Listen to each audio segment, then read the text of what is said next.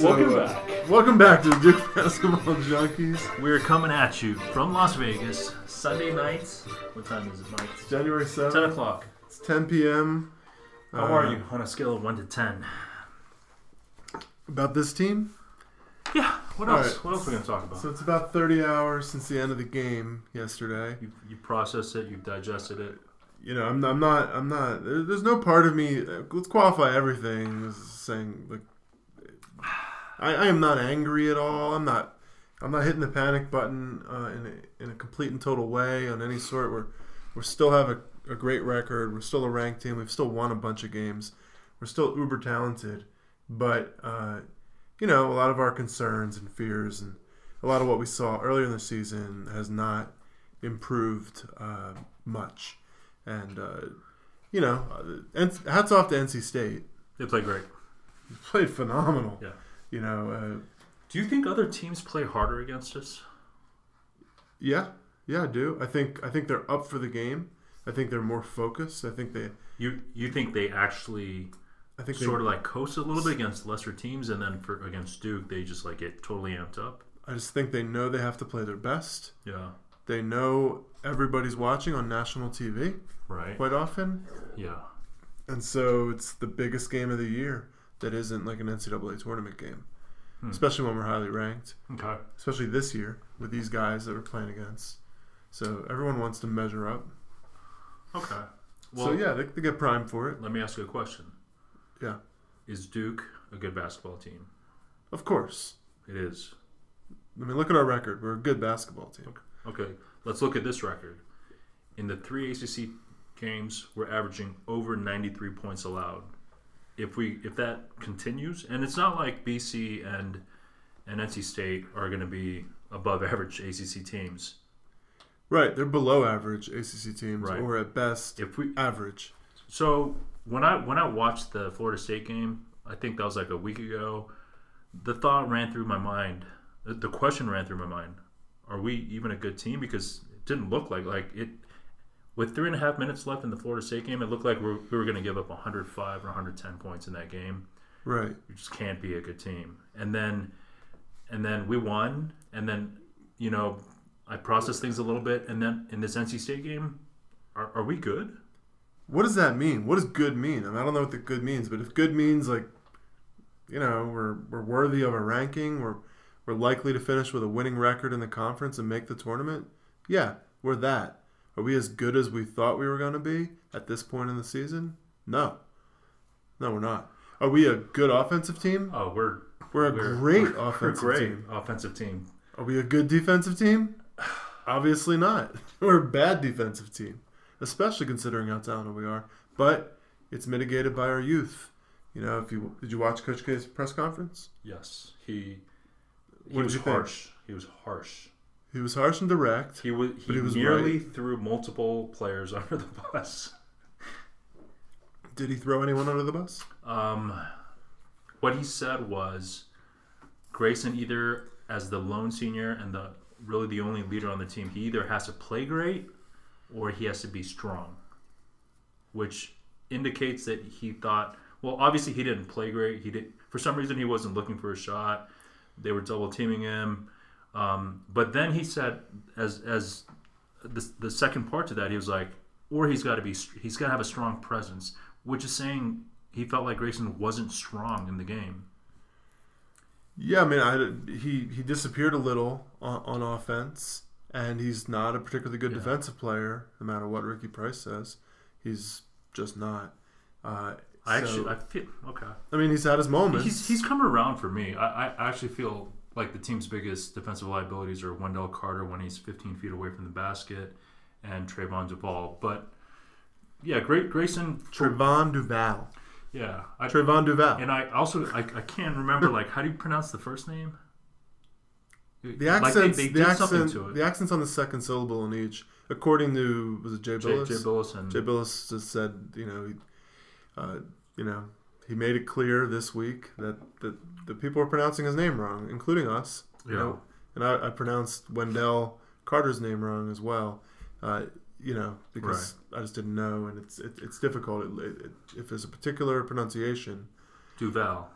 Okay. Duval. Was it like a French derivation? I mean, that's Robert Duval. It's Trevon Duval. Duval. That's just the way it is, and it's Dario Saric. It's not Saric. Yeah. Coach K also said Alex O'Connell was nervous, which even if you felt that to be true, I don't know why you would say that in the post-game interview. Maybe he was nervous going out there with that haircut of his, and he was just nervous. What's he doing with that haircut? He looks so much skinnier. He looks even more skinny. Yeah, and then the clincher for me was O'Connell played like 3 minutes. What did he play? 5 minutes? I don't know. He barely got in the game. No one played, and Coach K goes back to his tendencies and tight. I thought close Coach games. K coached nervous. Yeah, I mean, 6 guys. That's it. Bolden never got off the bench, basically. And no, Bolden was hurt. They declared him out. Oh, okay. He had like a grade 1 minor MCL or something like that. My bad. I'm watching the game surrounded by my 4 kids. With no volume. Not no volume, but little volume. Yeah. Or sporadic volume with my wife yelling at me. Right. But I'm not sure he Okay, so I missed impacted the game that differently. But Coach K, the clincher for me was he was like, okay, well, if he's out, why can't someone else plug in? Why can't Justin Robinson get a few minutes or whoever? I mean, Brankovic came in. I was wondering why Brankovic Coach K said we don't have a deep bench. And I'm like, what are you talking about? You don't have a deep bench. Well, we got to talk about Justin Tucker.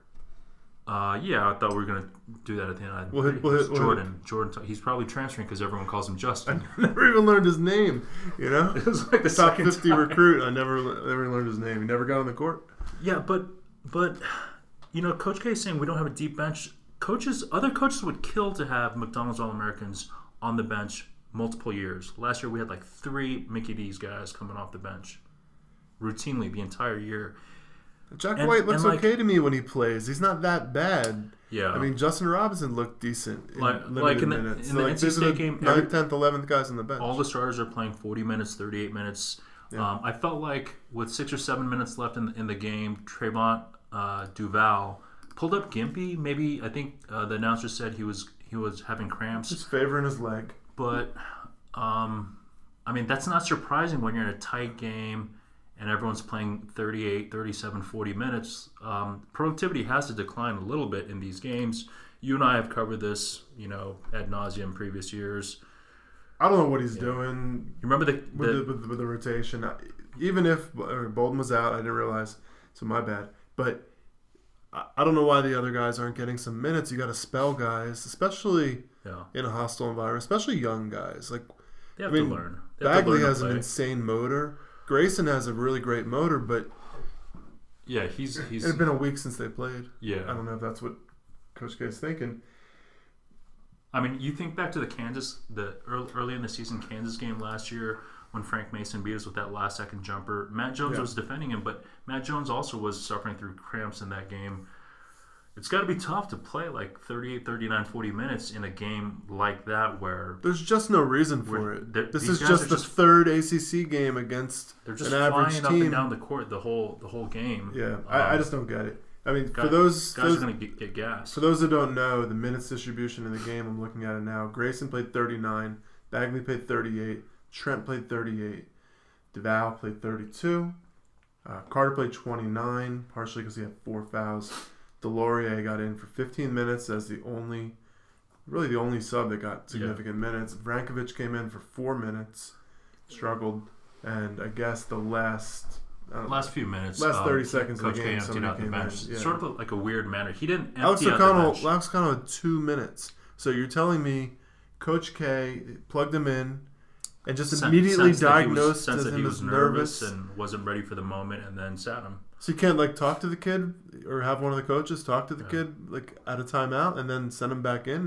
You're just going to wreck his confidence just look at him. Hey, Alex, you got this. You're one of the best shooters on the floor. Alex, you got this. Yeah, instill some confidence. Make plays on offense and defense just like you did in the Florida game. Maybe he was throwing up at halftime and we don't know, and that's what he was talking about.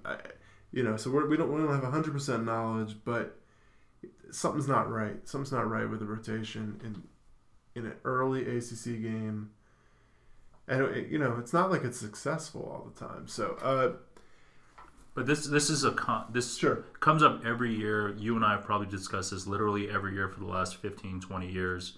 it's not going to change. I mean, Coach K is wired the way he is. He rides his starters for the duration of the season, and that's just how he is. Coach K has very few systematic drawbacks. Right. This is one of them. And there are consequences, like there are arguably consequences. Yes. Jordan Tucker transferring.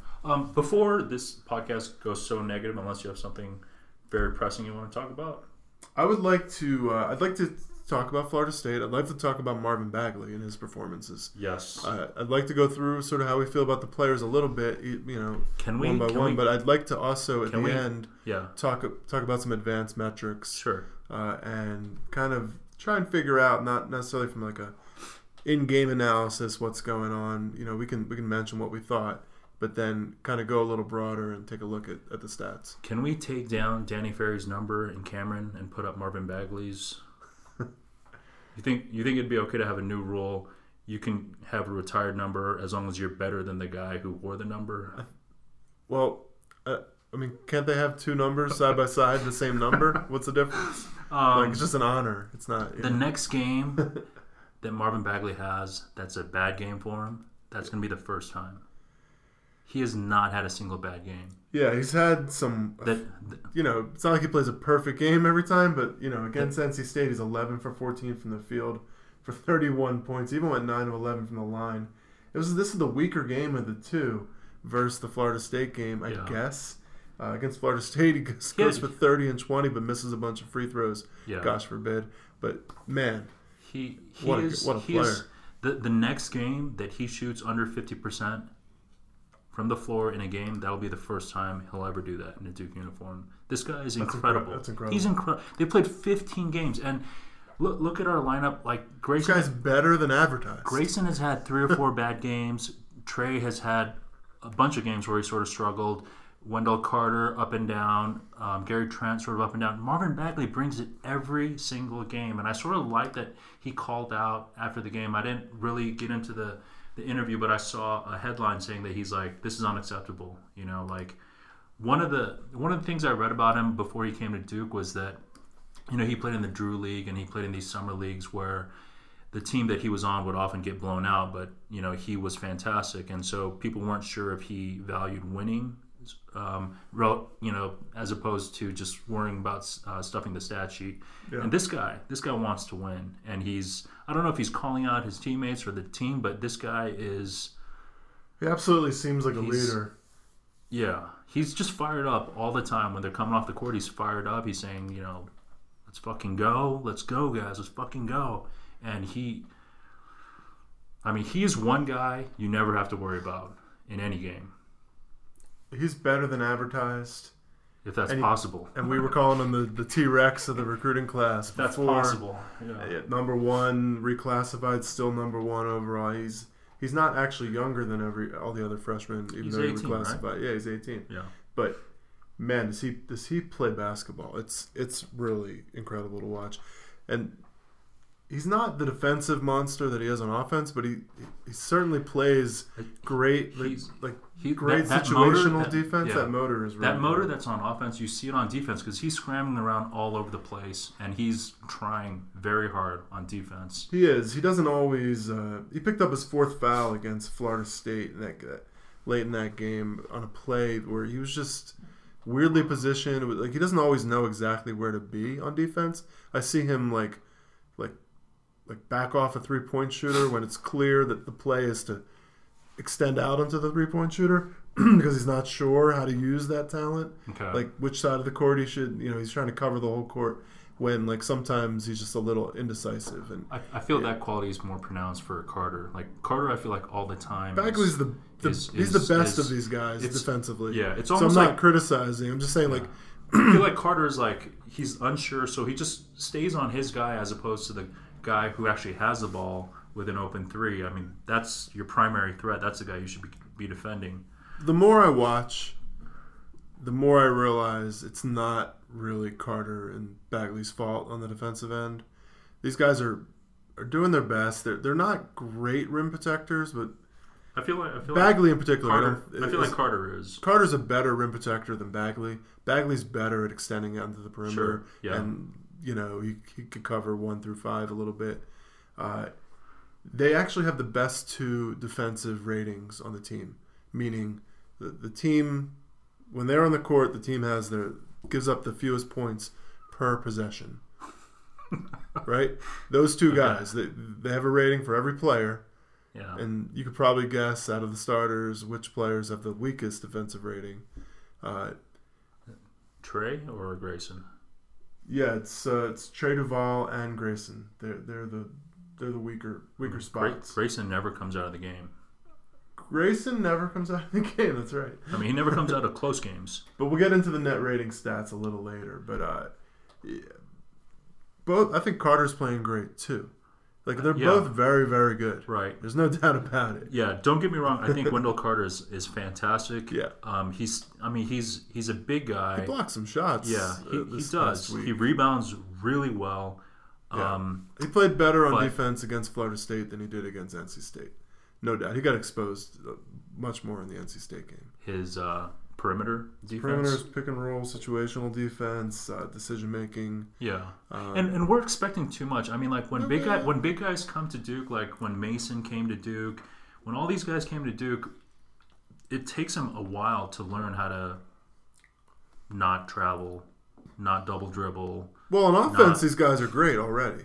Right, like, but they're just to minimize the freshman freshman But Carter's biggest issues, I think, like he's still a little out of control with his body. I feel like he's jumping in. I mean, it's going to be amazing to see these guys in 5 years, right? 5 to 8 years. They're going to be incredible as long as they stay healthy. Like, to see them at this age, and we're picking out like nuanced flaws in their games. I actually don't think either of them, either Carter or Bagley, are doing anything horrifically wrong on this team. Like for me, it's the perimeter. The perimeter is really where we're struggling on defense. There's a certain amount of like shot selection issues I'm seeing on offense situationally. I mean, Duval is just shooting too many threes. He's shot 9 3-pointers in the last 2 games. 9. And a couple went in. But I still don't know. It still doesn't make it a good decision. But a lot of them just barely graze iron.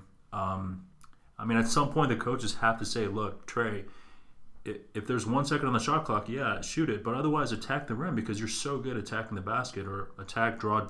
Do you know what percentage he's shooting from 3? 16. Yeah, 16, almost 17%. Not good. And it's not, I mean, he's 7 for 42. That's not a small sample size. I mean, it is small, but it's small, pretty but clear. It's not like he's missing a little bit. It's not like Luke Kennard's freshman year or Gary Trent's freshman year where they struggle with a 3, but you're okay with it because you feel like they should be performing better based on their free throws and their mechanics. Yeah. With Trey, I don't. Apparently, the coaches aren't saying, "Hey, look, shut it down, stop shooting threes." Yeah, I don't know what they're saying to him, but I understand why he feels the need to take an occasional 3. Especially when we're down 9 or 10 or 12 points. And it's wide open, and he feels okay about it. But, he's taking too many. Yeah. It's just not an efficient shot. Especially with 15, 20 seconds on the shot clock. It's the worst shot we take game in and game out, percentage-wise, so far. Javin also shoots the same percentage. Yeah, but Javin's probably only shot a few. He shot maybe 5, probably. A third or a quarter of the number of shots. He's either 1 for 7 or 2 for 14. I'm not sure. He has the same exact percentage. I'm guessing 7. That's historically bad. He probably is a better shooter than that. Who, Trey? Trey? Yeah. But he's probably not more than a 25 to 30% shooter. And I would all the other guys I'd be on the shocked team, if he were 30. I would say he's between like 15 and 25. So, I mean, he might come up to like 20, which is still not that great of a shot unless you have to take the shot. Yeah, I agree. And we had talked about the big men shooting threes. Wendell Carter. He didn't take a single 3. He hasn't taken them, but he's still shooting 50% from the year. Bagley's increased his percentage to almost 35% after a slow start. So he had that sick 4-point play against Florida State. Or did he miss the back end? No, he made it, but he also had that sick missed free throw that went right to him, and then he shot it absurdly high that somehow it came back in. And he got fouled also on the play. Yeah, so the Florida State win ended up being another really nice-looking, gritty, seeming win. How many of those can we win? Like, well, we can. This is how we're going to have to win games because we're going to give up so many points, and we're not going to play as well until it really, really matters. And has the thought crossed your mind, like when I watch these games, it's the same thing. Like, oh, this team's shooting out of their minds. They can't seem to be missing any threes, but it seems like every team's like that. Opponents are shooting over 36% from three against us. And that's it? 36? It seems like higher, doesn't it? But it's only 36. It's not. I mean, that's a really good percentage. But that brings in like Evansville and St. Francis and all. We're one of the worst three-point defensive teams in the country. Are we? Like, we're in the bottom 50. Okay. We're ranked 200 and... I had the number something somewhere. Bad. Something bad. 200 something in the country, which is not good. Yeah. And it does seem like they're hitting them at a an unsustainable rate a little bit, but it's also clear they're open. Yeah. Most of these shots are pretty open. I mean, it's even Florida State down the stretch. They didn't score the last 3 minutes of the game. 3.5 minutes of the game. They were at 93 points. I thought for sure they would eclipse 100. We played better defense. Bagley really closed out on some threes very well. Yeah, they missed a few wide open ones. They missed 2 wide open threes. They missed a layup. There was a foul that should have been called on Wendell Carter. Yeah. That would have been his 5th. That easily could have been called at least. So I felt like we ran good the last 3 or 4 minutes of that game. Right. Clearly. We ran good when Duval hit the 3 with 4 or 5 minutes left. Yeah. But we also seemed to step up the intensity. I'll tell you one thing Duval did in that game. He grabbed a late defensive rebound, like in a scramble, a very rare rebound because he has a historically low rebounding percentage. Okay. But I watch him the entire game. I'm obsessed now watching him stand flat-footed. And not really trying. Not really even being involved as a team player on defense once the shot goes up. Yeah. Just watching, backing away even from the lane. Yeah. Like he's ready to receive that inbounds pass and push the ball up the court. Right. So we talked about this in a previous podcast. I saw it again these last 2 games, except right at the end of the Florida State game, he like crashed the lane to get that board in. And I was like, yes, that's it. Do that all the time, But it was an isolated thing. I mean, Yeah, well, it was partly because it was 3 minutes left in the game. He wanted to win. He was into the game, I mean, we're bashing him all the time. His high is still very high. As a penetrator, as a finisher, as a distributor, he's got court vision. He makes some great passes. He's fantastic. He's the least efficient offensive player on the team. Yeah. Him and Bolden. Least efficient offensive player. And the team performs worse with him on the court than they do without him on the court. Okay. On offense, not just on defense. Right. So statistically, he controls the destiny of this team. Well, it's clear he's going to get the lion's share of the minutes. Yeah. At the point, right? And I think he deserves, or I think he should deserve them. Yeah. But he also has the most room for improvement in terms of like decision making. And decision making. There was a moment in the NC State game. Yeah. It looked like we're coming back. We'd cut down 3 points. We get the ball. We go up. He tries to make a move. He gets the ball stolen, and then he just compounds it by picks up a pretty reckless charge. Yeah, just like an atrocious attempt at a steal of the ball. Like he wrapped his arms around the guy, and that type of poor decision making has got to improve. I mean, he just has to be better on the floor. Yeah, he's over fouling. He's taking too many chances. He's putting himself out of position a lot. He's the key, on defense. He's the key to the team. This team's only going to go as far as he improves defensively and decision-making wise. Yeah. I mean... Well, we really need him to make it a point of getting Grayson shots. He's making it a point to get the inside guys shots. Okay. A little less of the Grayson feeding than we saw early in the year against Michigan State. Yeah. I feel like Grayson can also get his own shot. Yeah. I'd like to see Grayson with the ball in his hands. I read some minor speculation that Grayson might have been injured. That's why he wasn't really seeking his shot, which could explain things. But would Coach K have banged on him if that was the case? He didn't really bang on him. So what happened? We beat Florida State at home in a really thrilling game. Sort of lucky. It felt sort of lucky. I mean, felt a little lucky. Well, but it was a good game. It was an entertaining game. It's a good game. Florida State is a good team. and we beat them. We gave up 93 points in that game Yeah. through 36 and a half minutes. And then we lose it's a really bad loss to NC State. It is, on but the road. but they played great. NC State has knocked us off so often in Raleigh. I just feel like that game is not a gimme. Like we lose way None of more these- often there than we sort of should. None of these So games it are doesn't gimmies. surprise me. Yeah, but like what happened since we last talked? We won a game, we lost a game. Yeah. I feel like we should have won both games.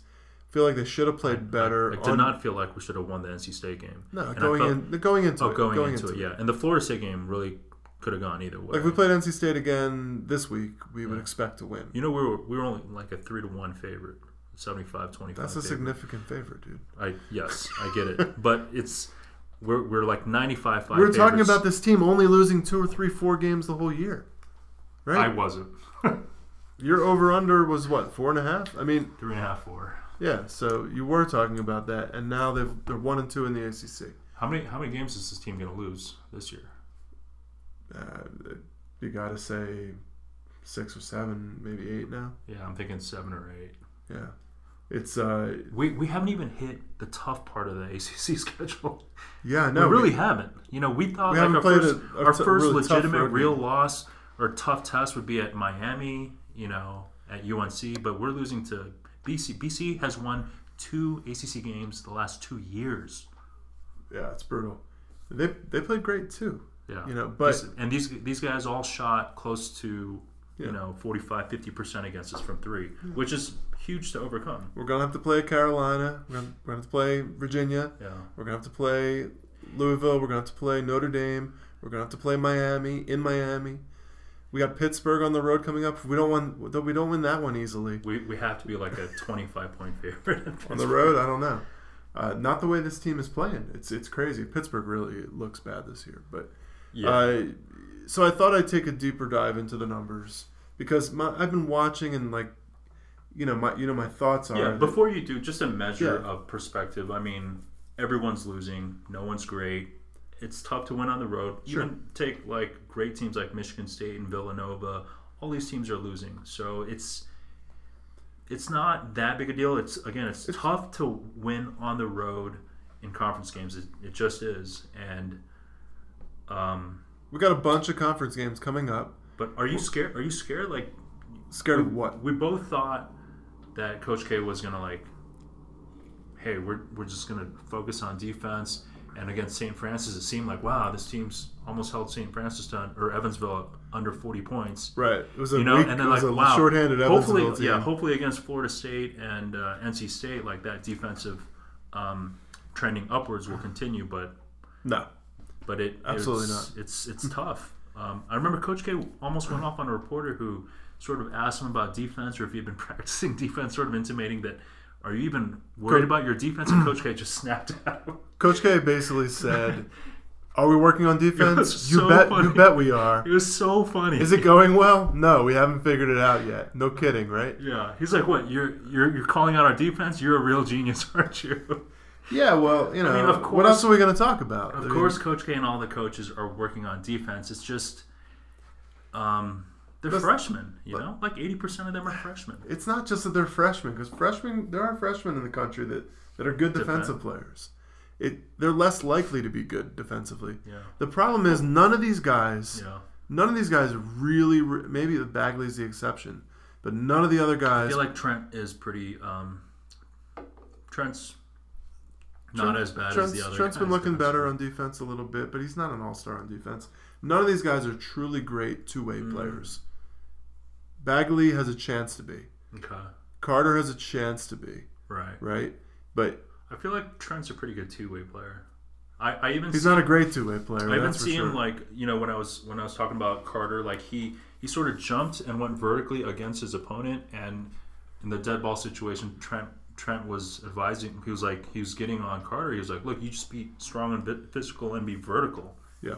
And I feel like Trent's pretty savvy. He's a perimeter defender, and perimeter players are lighting it up on us. So I've witnessed him stealing the ball, like making some big late game plays. Yeah, he's not flashy. He's not somewhat super athletic, solid. not super explosive. Like he's Guys he's get by measured. him. Guys He's get by measured. him. Yeah. Well, let me get into since we're talking defense, let's round out the conversation. You can go to College Basketball Reference, and you can look up Duke's team stats. And I pulled up the defensive rating. At this point, we're 15 games into the season. It's still a small sample size, and these numbers. The caveat is, they're not all this is not truth. It's just what's happened thus far. But it's almost half of a season, but the majority of those games were against cupcakes. That's all we have to go and on. And then the other half were against... We've played some very good teams also in addition to the cupcakes. These numbers are basically they're schedule proof because they're relative to the other players in the team. So it's only meaningful that... so what I did is I looked at the top 8 in the rotation. That's the starting 5, Javin, O'Connell, and Bolden. And I pulled up their defensive rating. So it's relative again. The low number is good on defense. The high number is bad. It means the number of points you're giving up per 100 possessions. The best guy on the team, best numbers is Javin, 96.1.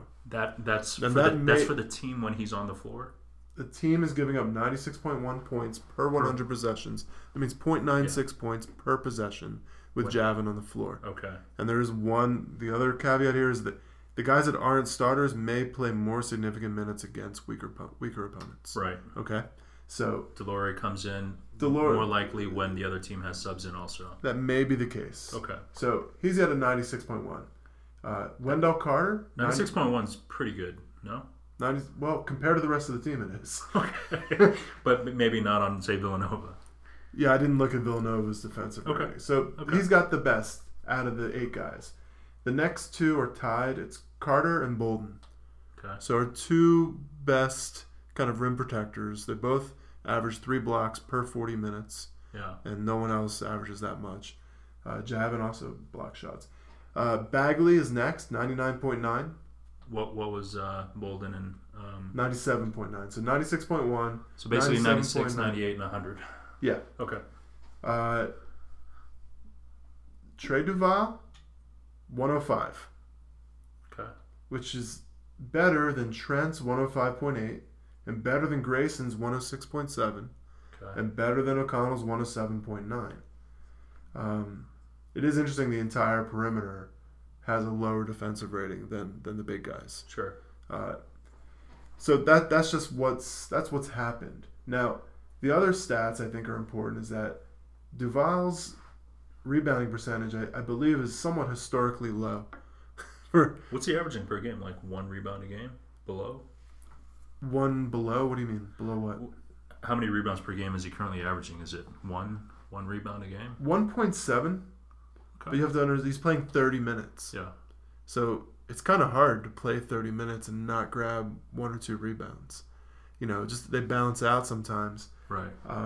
And so his rebounding percentage, so the number of, is 3.7%.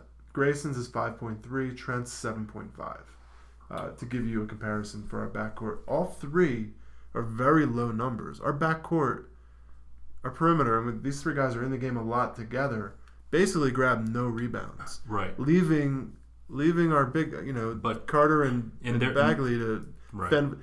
In their defense, Carter and Bagley are 2 of the best rebounders in the country, and then Bolden and Delore are also very, very good rebounders. But when you watch the NC State game, you see NC State picking up all these offensive rebounds, especially when our big guys get pulled out of the lane. You realize it's a problem. These guys aren't boxing out. Effort problem. They're not crashing the boards. Okay. Because good guards like if you look historically at our good defensive guards, whether it's Matt Jones or DeMarcus Nelson. DeMarcus Nelson's a good example, or Trajan Langdon, or even a guy like Craig Paulus would crash the boards. He'd get in there to get those tips. The big guys fight it out. The ball gets tipped out. You have to be in position and ready to react and get a ball. Or if you're on a switch, you gotta box your man out.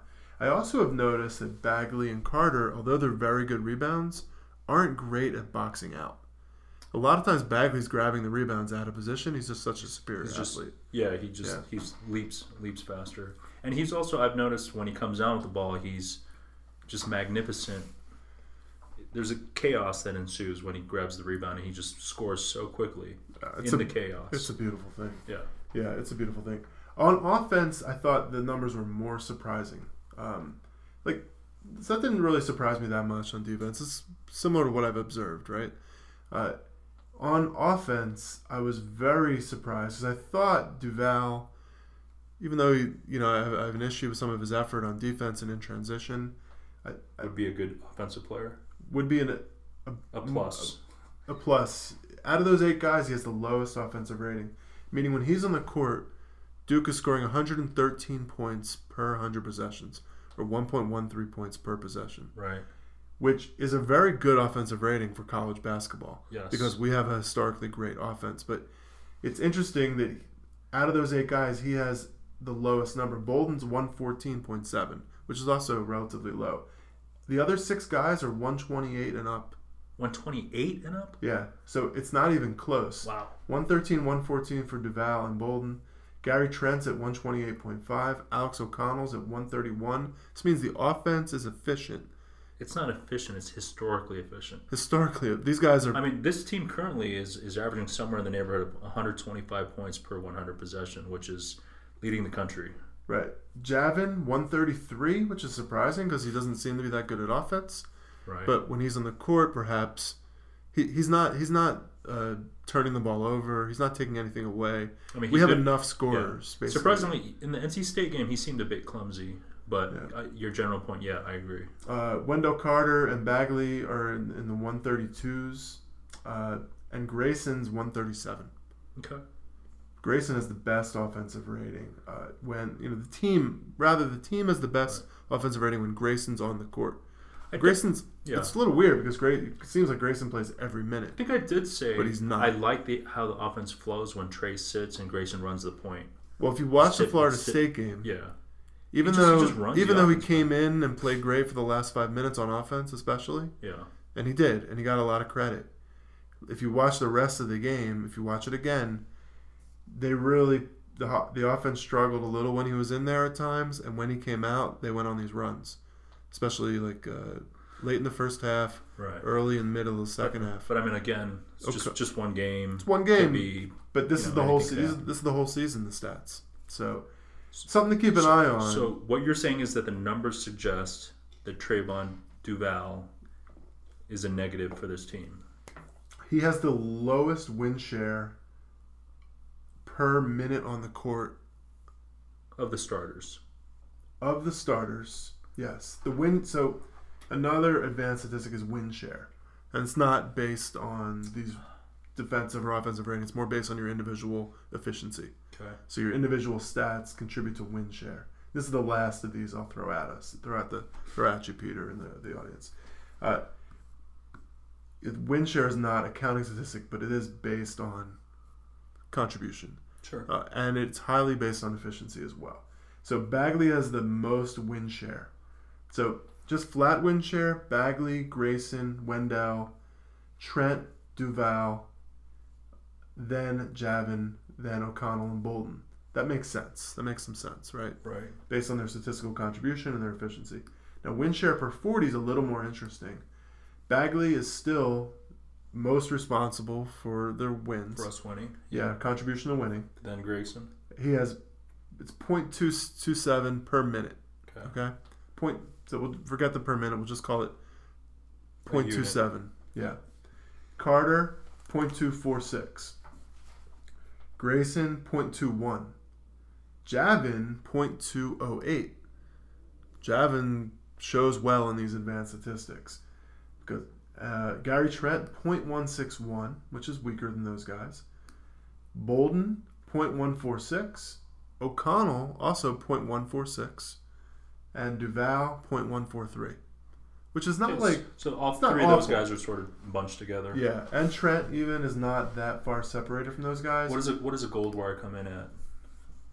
Good question.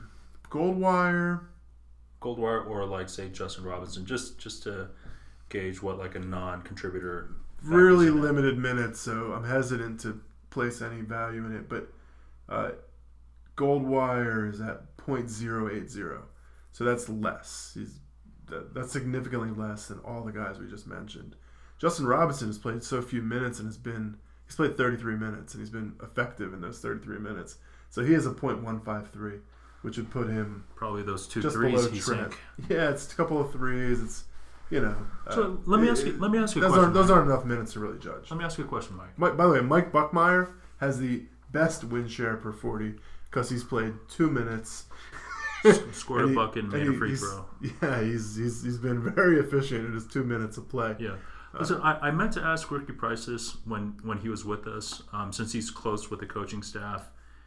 Do you think that Coach K or Nate James or John Shire, do you think they look at this and factor that into their minutes distribution or how they formulate a game plan? So the question is, how should they react to this? Do they see this and say, wow, Trey is not very effective. Should we bring him off the bench? So Coach K strikes me as an old school kind of coach. Absolutely. Probably doesn't put a ton of stock in this, or at least weighting it over what he sees, the eye test. For sure. He seems like an eye test guy. But that's a great question. We should really ask Ricky the next time we have him on. Yeah. In his experience when he was there or now, I would love to find out. Maybe we can just ask him to find out if he doesn't know already. But I'd be shocked if they aren't using these stats or versions of their own stats that are advanced, like analytics. Yeah, you got to think that there are smart kids at Duke, yeah. undergrads who look at this and email somebody and say, hey, you should look at this. This guy's not an efficient player. Obviously, right. Coach K is going to be like, hey, listen, I've got 5 national titles. You're just some sophomore on campus. No, I don't even think it's that. I mean, I think the guys on the staff, they talk to other coaching staffs. Coach K talks to Popovich. Coach K talks to... Brad Stevens uses this stuff. Oh, 100%. I bet, like that. Every NBA coach uses this stuff now, to some extent. Some more than others. Right. And guys that don't, they're not coaching anymore, most likely. Or there aren't too many of them left, but my guess is Bobby Knight wasn't teaching Coach K this stuff. It wasn't around. Yeah. So Coach K is old. He's old school. But I'd be shocked if he didn't have one guy on his staff or a couple guys who are versed in it. And who on the staff strikes you as the person who'd be in charge of advanced analytics for the Duke men's basketball program? I don't know. Maybe one of the guys holding the clipboard, sitting on the end of the bench. I feel like they all seem pretty old school to me, even Nolan and Shire. I mean, Nolan, has experience playing in the NBA recently. Yeah, I guess he's Portland. Exposed to this stuff. Shire's a smart guy. I don't know that he's like an econometrics major, but yeah. Why do you say he's a smart guy? I don't know. He wears glasses. I don't think he's a heady player. I don't think, for he's sure. When he was on the floor, he was a very efficient player. When he was on the floor, he was definitely a high IQ player. Capel's a smart guy too. Capel comes from coaches. I can't get over. There's no way they're just ignorant of this stuff. I can't get over John Shire's podcast. He just comes across as like a lovable goofball. Sort of like that, yeah. Yeah, but I'm sure he's a great coach. These guys are serious coaches. They're not. We don't have a Duke is not like completely ignorant of analytics, but it is a good question. Okay. It's a good question to think about. I can relate to what you're saying. If only there was somebody that we knew who knew the coaching staff. Let's ask Ricky about it. So what do you do with this? Okay, Duval's been inefficient. Maybe it's all due to the 3-pointers he's firing up. He's 7 for 42. So that's take him off the court. Be a huge ding. When he's not on the court, nobody's gunning up threes at an incredibly inefficient rate. And it probably doesn't take much to put a drag on this offense. He's also turning the ball over more recently. Well, what's interesting is that we play historically great without him on the court, even if we could play even better with him on the court in spurts. Because in spurts, he's brilliant. Yeah, he's really brilliant. His ceiling is really high. Oh my gosh. Yeah. But so we can't just sit him down and not play the guy. I'm not suggesting that. I actually try to envision the team without him on the floor. Whether it's DeLaurier or O'Connell, I feel like those guys might be better for the team. DeLaurier on the court. DeLaurier, we got 3 6'10" guys. 3. That's going to be really tough to combat from the other team's perspective. think about the rebounding with those three guys there, or if we put out O'Connell. O'Connell is a great shooter. He's a fantastic shooter. Probably Great shooter. Probably. We think he's only shot 22 times or whatever. He should be a fantastic shooter, so it might help with spacing. There should be a second unit. For sure. And second unit. That's why when coach says after the game, we don't have a deep bench, I'm like, what are you talking about? Doesn't make any sense. How can he say that? Like, Wendell Carter could lead the second unit. I'm not saying he should. Yeah. It could just be, but you could take Trent and have him lead the offense partly for the second unit and whatever. Play Bagley the whole game. He obviously can do it, right? Play Bagley the whole game. Grayson shouldn't be playing every minute, especially if he's like injury prone. What this shows me is that Duval absolutely shouldn't be playing almost the entire game. Okay. If he's, that's. I mean, if he's the least efficient guy. Why do we have to play him every minute? Like, there's room for other guys, and perhaps he becomes more efficient with less minutes. So they talked about the team playing frantic. Coach K, used the word frantic a couple times in the press conference, and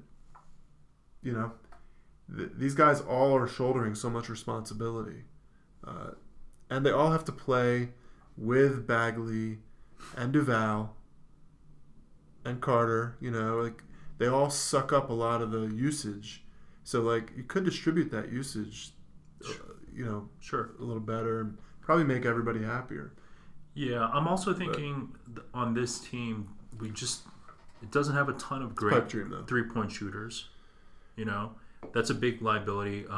Grayson Allen after the Florida State game said, I think we fell in love with the three too much. I mean, they were just chucking up threes. They shot 8 for 30 in the Florida State game. In the NC State game, sort of the same.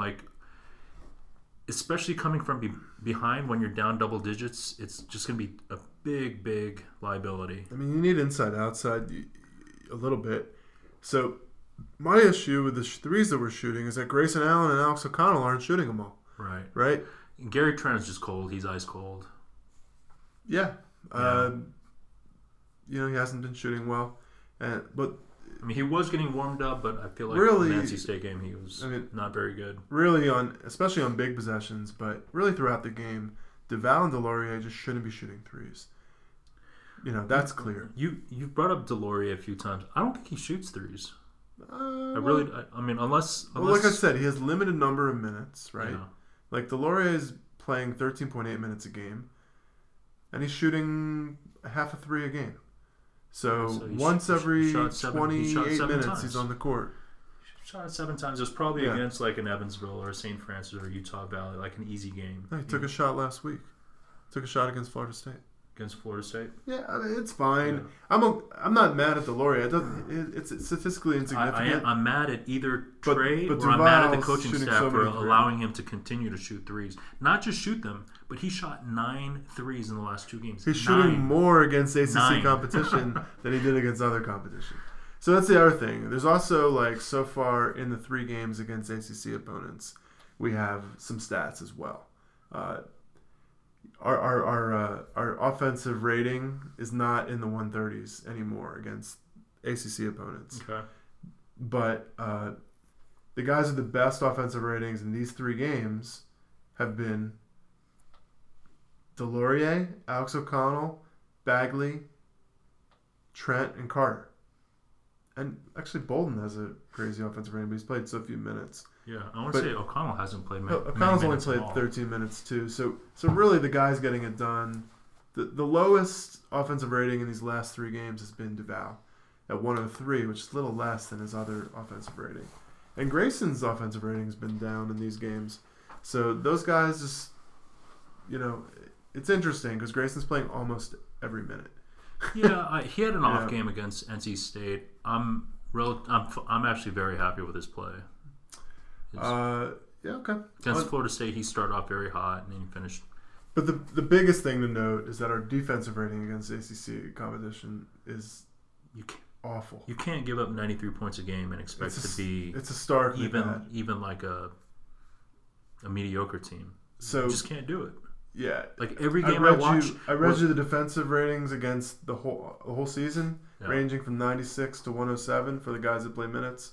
Against in the ACC in these 3 games, same guys from 118 to 133. That's the number of points we're giving up per 100 possessions. So it's pretty ugly.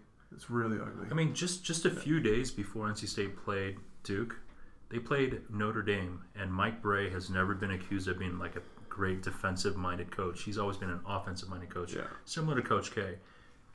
NC State put up 58 against Notre Dame. 58. And every time I watch a Duke game, I sort of do the math and I do the extrapolation. I'm like, wow, we're gonna give up how many points? I mean, it just seems like we're every game. Well, 80, 2 things go 80, into that. 90, 100 points a game. Like, okay, so one, we're playing inefficient defense, meaning teams are scoring easily against us. But the other part of it is pace, right? Yeah. So you just look at the number of points we give up. That's unfair. We're playing a very fast offensive pace. So there's going to be more possessions in the game than the way Virginia plays. Yeah. So UVA not only plays like defense well, but they also slow the pace of the game down. Right. So you have to factor that in also. Yeah, you got to factor that in. Yeah. So if we're putting up points because we just go down and dunk really fast and transition all the time and, just throw it in the Bagley and score fast, that's part of the reason we're giving up points. However you look at it, you just can't give up 80, 90 points. Like, you're just not going to win games. Well, you can give up 80 or 90 points. 105 to 90 every game. Like, listen, you're putting an awful lot of pressure on your offense. Because let me tell you this. In the last 2 games, we've shot like 52%, 51%. We should be winning these games. If I were to tell you that we against NC State, we're going to go in there and shoot 52% and we're going to lose by over 10 points, you'd be like, you're out of your mind. No, there's no doubt. The defense sucks. And I think we can stop. Stop because we've beat a dead horse. Yeah. I still think we're going to improve. Right. One thing to look at. I'm disappointed we haven't yet. In the Florida State game, I feel like one of the big reasons we won is because we out-rebounded them by 18 boards. We had 53 to their 35. If you have 18 more possessions than the other team, it's going to be tough for them to beat you. Against NC State, we either rebounded the same or they out-rebounded us by a few. And I think that's what Marvin Bagley was saying. The effort's not there. We have to rebound better. We're getting killed on the defensive glass there, or NC State's offensive glass, and our guards are standing flat-footed at the right outside the lane, just watching. You know, and their guys are sprinting by them towards the basket to crash. Yeah, it's unconscionable. So if I keep seeing this, I'm gonna get madder and madder as a fan. And again, it's just basketball. Who cares, right? You're gonna be mad at the coaches for not showing film, not calling people out. Hey, you gotta body up on these guys. You gotta spread your legs, stick your butt in their midsection, box out, or bench them. I mean, bench them for a stretch. It have to be consequences. Yeah. Coach K is great at these little gimmicky little ploys to fire up his team. I mean, all the foreign players have these little anecdotes. I feel like the time is right for him to do one of his little things. Kid gloves have to come off. One of these little things. Yeah. I'm sure they're embarrassed. I'm sure these guys are embarrassed, and they don't necessarily need that. Maybe they do, maybe they don't. But they're young, and there are other guys. I can't imagine. Coach K's talking about how weak the bench is. I'd rather see less talented guys box out and put forth the effort. Try hard, sprint back on transition D. Because Bagley and Grayson or whoever on the court, the offense is still going to be good. Yeah, we got to find guys that can play defense or teach these guys whatever it takes. And it could be that they're just incredibly poor defensive players. Hey, should we get into Tucker's transfer real quick before the end of the episode? Yeah, we should try to keep it short just because... We did not keep it short. We've already gone 50 minutes, but... Sure, okay. Yeah, oh, you mean the segment short? Yeah. Yeah, what's to say? The guy didn't play and he transferred. Oh, no. Well, okay. Yeah. But okay, so we didn't really get to know Jordan Tucker. Yeah. I want to say he might have come into one relatively meaningless game, or maybe a few. He made a 3 or 2. he was excited when he got recruited, but He played 14 minutes in 2 games. It was, he came because Kevin Knox went to Kentucky, and we wanted him. We always sort of had him as like an insurance plan. Like, if we don't get Kevin Knox, the 5-star top 10 guy, we're gonna get you. And so what ran through my mind is just like, in the dating game, you can't like date somebody who's like super hot if you're not like at their level. Otherwise, there's just a mismatch. Right, but Jordan Goldwire's getting minutes. He was ranked 300th. This guy was ranked 40th, 50th, 60th. So something happened. It's another one of these things. Happened? We're never going to know what happened exactly. You think something actually happened? Well, what happened is he just couldn't hack it in our program. Come on, dude. I mean, something. You don't think 2 or 3 years from now he's going to be lighting it up at Syracuse, scoring 18 points a game? I mean, he couldn't hack it emotionally, or he just wasn't ready to do what had to be done during practice. I mean, we just don't know exactly. Why would this guy be the 13th guy on the bench? Why wasn't he the 9th guy, the 8th guy? Okay. Like, whether you're the 7th guy, 8th guy, 9th guy, 10th guy, you're not playing much. The 7th and 8th guys. Look at Bolden. How many minutes is he getting? 8 or 9 minutes a game? And when the games count, he's going to get less. So it's just a product of Coach K doesn't play his bench. I looked back at his Twitter feed. So yeah, you were a huge fan. There's not playing minutes. Yeah, and then there's essentially being in Siberia. Yes, which is where he was. Right. So there's games he could have gotten into where we were blowing teams out that he didn't play. Yeah. So something happened. Like, they knew he. Well, I think they just knew. Had a bad attitude? I think they knew he was transferring. It's completely speculation. We have no idea. Yeah. When I say something happened, I don't mean he hit on Coach K's daughter. I don't mean he told the coaching staff to fuck off or something. I mean, it wasn't a good fit for some reason, right? And it could have been him. It could have been them. Okay. I mean, that's your take. My take would be probably more just that he came in, he was going to fit a role because at that point we didn't have Bagley, so there's one less truly great player on the team. He could find some type of role, play 10 or 15 minutes, and foresee himself playing a role 2 or 3 years down the road, being a starter, chucking up threes, maybe, succeeding. But why did he get 0 minutes? Why did he get 0? Why was he completely out 2 or 3 weeks in? Why was he posting on Twitter something about being patient, staying hungry? Mm-hmm. In mid-November, rah-rah team a little bit. Yeah. And then just never posted again after that. Right? Okay. He lost hope of getting playing time this year. Right. He should be thinking, oh man, this team needs me. He should be earning his stripes in these practices. But something was obviously made clear to him that he wasn't good enough and he should transfer. Or I don't know. Okay, go ahead. Or he didn't handle it well, not playing, and he expected to be a star. Or expected maybe not to be a star, but a potential 10, star. 10 to 15 minutes his first year is probably what he envisioned. He thinks he's better than Alex O'Connell. Right. Certainly thinks he's better than Jordan Goldwire. And maybe he told the coaches what he thought. It's a different role. But I'm just saying, something happened. He didn't react well to adversity. Or the coaching staff just left him out in Siberia and just didn't even talk to him. And, he just made a decision in his best interest, right? I tend to not agree with that view. I mean, all these other guys that transferred didn't do it before January their freshman year, right? Okay, that's pretty rare. Sure, yeah. Chase Jeter, Alex Murphy, Derek Thornton. But those guys, their scenarios were different. Maybe Taylor King did. No, Taylor King transferred. Most people give it a year and a half. And then if I think most people say, okay, freshman year, maybe I don't get a lot of playing time. But by sophomore year, if I don't see the light at the end of the tunnel, then you transfer before winter break so that you can come in the following year with the second semester of playing time available. I mean, I don't know what happened. I'm just saying something didn't go right, obviously. And it's too bad.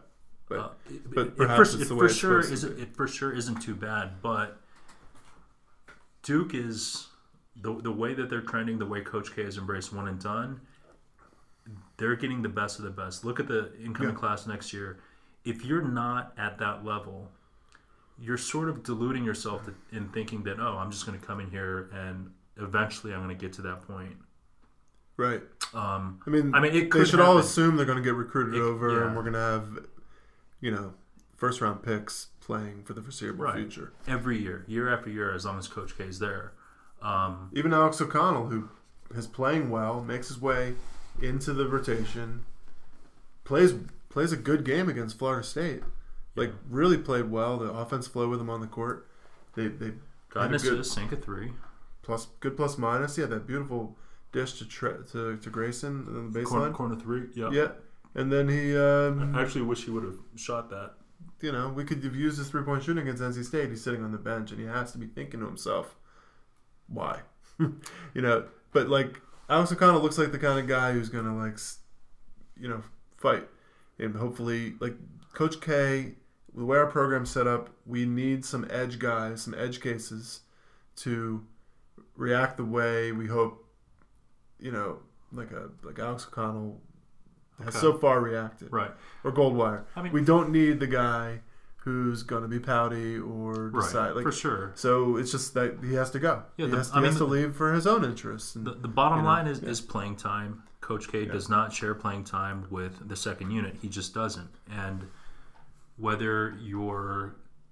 he hopes he's going to turn out to be like Shemi Ojale or Michael Benajay. Those are the best cases. Yeah, those are the best cases. But then there are a bunch like, Jamal Boykin and Alex Murphy who transferred and they turned out to be pretty much what, there was a reason why they never cracked the rotation. Ojale and I looked at Derek Benajay Thornton. are great, actually. Yeah, Derek Thornton hasn't really played much at USC. I don't know if he's battling an injury or whatnot, but I was surprised he wasn't starting at USC.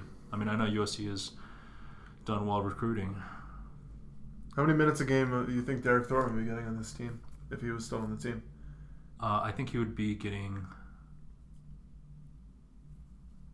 I think he'd be starting.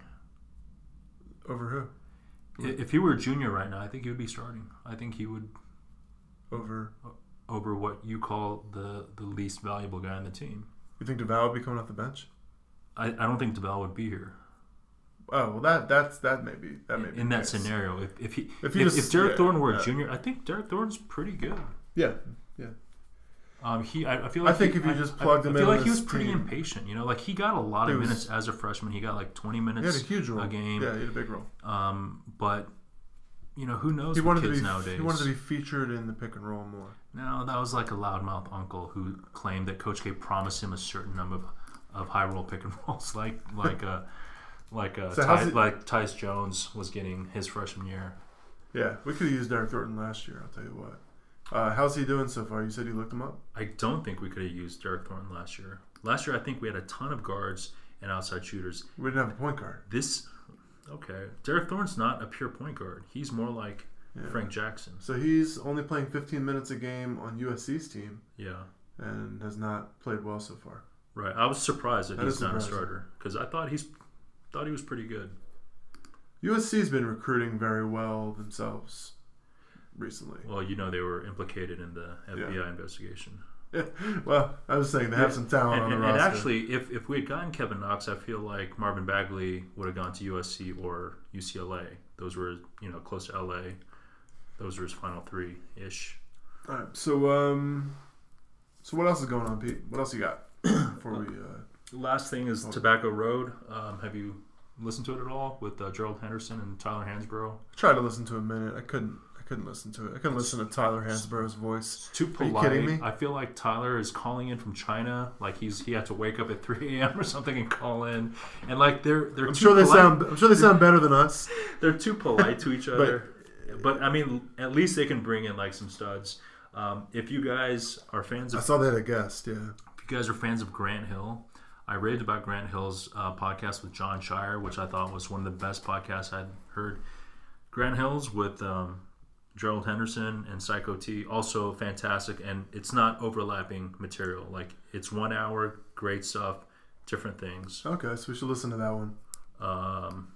listen to the Shire one first because I feel like that one's better. But this one was also very, very good. Different content. Okay. Sounds good.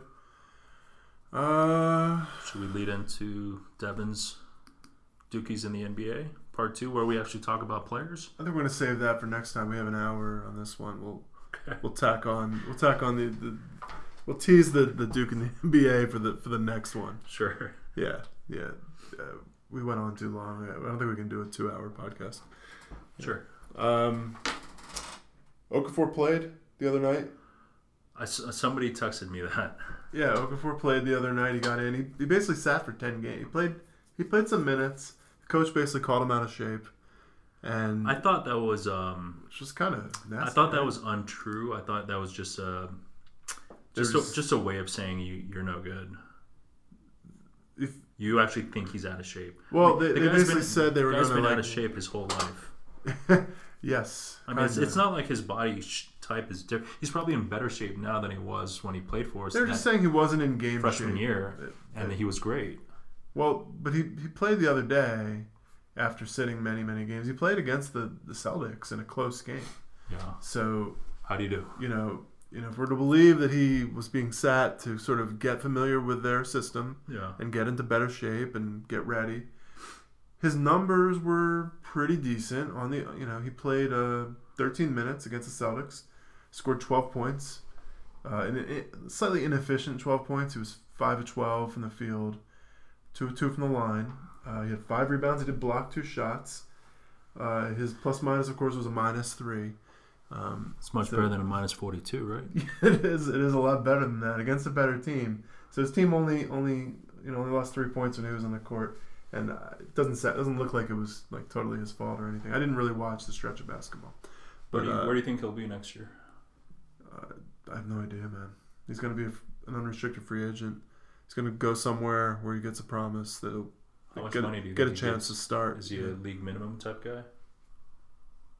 Well, I don't think he's going to want to take a long-term deal next year, because if he does get a long-term offer, it's going to be something like 10 or 15 million for 3 or 4 years. Yeah. And he probably thinks he's better than that. I mean, that would be the top side of it, I think. I think most likely he's going to sign some kind of like 1 year, $5 million deal, or 1 year, $3 million deal somewhere, maybe with like a Incentives. team option Sure. or something. Yeah, I don't think it's going to be like a big incentive contract. And he'll get a 1 year tryout somewhere where he thinks he can make a dent in the rotation. Yeah, like a week and a half ago, I went to Miami, spent a few days with my brother. We went to a Miami Heat, New Jersey Nets game. I was hoping against hope that I would see Okafor against Winslow. I saw neither of them, but I'm happy to report that Winslow's spirits are good. Did you see Okafor warming up though? No, we got to the game late. Oh. But Winslow is sitting next to Juwan Howard. Like he's soaking up the coaching and the leading the team, and he's also Justice Winslow has that big personality. He's still hamming it up with like a security guard who's like looking out towards the stands, making sure nothing happens during timeouts. He's like going up and mimicking him right next to him and just having a good time. So it's good to see that his spirits are still okay, even though he isn't playing and his career is sort of trending downwards. Not only is he not playing, he's got a knee injury, right? Yeah. But since he stopped playing, they're playing great. They're playing terrific. So they're 6, 7, 9. Oh, they're terrible. 9-3 without him. They're 9-3 in the 12 games he's been out. And is this the same team that last year when Winslow went down with the season-ending they injury, also played? They won like 23 games in a row. It wasn't directly as a result of Winslow, obviously, but yeah, they've done better without him on the team, basically. So with him before this 9-3 stretch, they were 13 and 14. So they were 500, a little under 500. Since then, they've been playing outstanding basketball.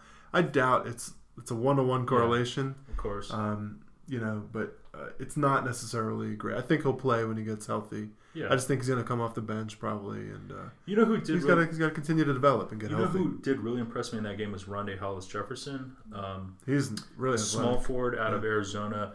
I thought Justice Winslow would turn into that type of guy. He was they're both 6'6", 6'7", long, strong, athletic, good defenders, poor shooters, but Hollis Jefferson has turned into I was very impressed by his offensive game, and I'm sad to see that Justice hasn't developed his offense quite like that. He hasn't. He's been injured a lot the last 2 years, so still possible. It's absolutely still possible. He's 21, just like Okafor, and I think Winslow has the better chance to be. Winslow has a chance to be a very good two-way player. Yes. His offense is lacking. His defense is really strong, but I still think it's probably more one way. He just needs to be a 3-and-D guy for the most part. Yeah, I don't think he's a good enough ball handler or quite nimble enough to be like any kind of primary ball handler on an offense. But his best scenario is really maybe like a Jaylen Brown kind of type of player. Like a poor man's. That'd be pretty good. Probably not as high a ceiling as Jaylen at this point. I mean, we talked about some of this stuff with Devin. But a lot of it is organization. Get into this a little bit.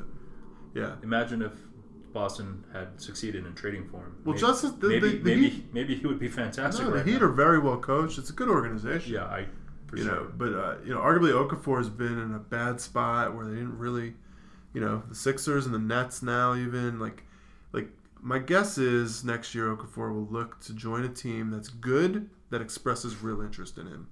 I'd like to see what a really good coach and a really good program could do for him. Okay. The other scenario is he goes to the Suns or the Lakers on a flyer because he can get minutes. So we'll see. Okay. Was there anything else? No, we got Pittsburgh on the road on Wednesday, so hopefully that'll get us recalibrated, recentered, easy W. Hopefully. I am going to be at that game. Oh, nice. Yes, Flying to Pittsburgh. Well, I had to fly to the East Coast to pick up my daughter. She's coming for a visit. My 1-year-old's first birthday party is next weekend. Okay. And my 10-year-old wanted to come and be a part of it, which is amazing. And so we was happy to sort of schedule this last minute. I have to fly out to get her. Okay. Bring her back to Vegas and then fly her back again. But I noticed the pit game was on the day I was flying, or the night before I was supposed to get there. So I scheduled a stop in Pittsburgh, and then I'm going to fly out early in the morning from Pittsburgh. If anyone's going to be at the game, give me a shout. On Twitter? No, if any of our buddies who listen to the podcast, a few of the guys I went to college with, I think may still be living in Pittsburgh. I was going to reach out to one or two of the guys, definitely. It's and then much cheaper than seeing a game in Cameron. And then after Pittsburgh, we have Wake Forest, I believe. Yeah, and I'm going to give you the. It's sort of favorable. I mean, I'm surprised that we're 1-2, obviously, but hopefully these next two games will get us back on track, build up some confidence, and we can start. Yeah, there's plenty of time in the season to go where we can, really like last year. Except this year we're healthy, and arguably even more talented. So, and there's more room. There's room to grow, and everybody should be able to practice. So, we got the ACC season to learn from, to grow, and to continue to develop, and certainly the potential there. We just gotta up our game on the defensive end. Get a little, really just make it happen. I think the coaching staff's going to do it. Still an optimist, and I'm going to give you a first-hand report next week when we get back from this trip. If I see anything interesting, I wish I had you along to be the body language police from the warm-ups. Watch them during warm-ups. I'm going to try. Alex O'Connell. I'm going to try to see. Watch Alex O'Connell and watch Marvin Bagley. I'm interested in warm-up work ethic. Let me know if he still lollygags the calisthenics beforehand. And I am all in on Marvin Bagley. I don't care what he does during warm-ups anymore. He can do whatever he wants. We take it all back, Marvin. All the what if. But you can wear number 4. You can wear 31. Whatever you want. It's all good. Yeah, he's really our only shot. Pretty good basketball player. Yeah. We're definitely not going to be no matter how bad on defense we play, we're not out of any. We're always going to be competitive. Yeah. Always. Oh my gosh, yeah. So it's a fun year. It's still a fun year. All right, man. Nice talking to you, Pete. Have a good week. Thanks for listening, guys. Yep. Thanks, everybody. Go Duke. Go Duke.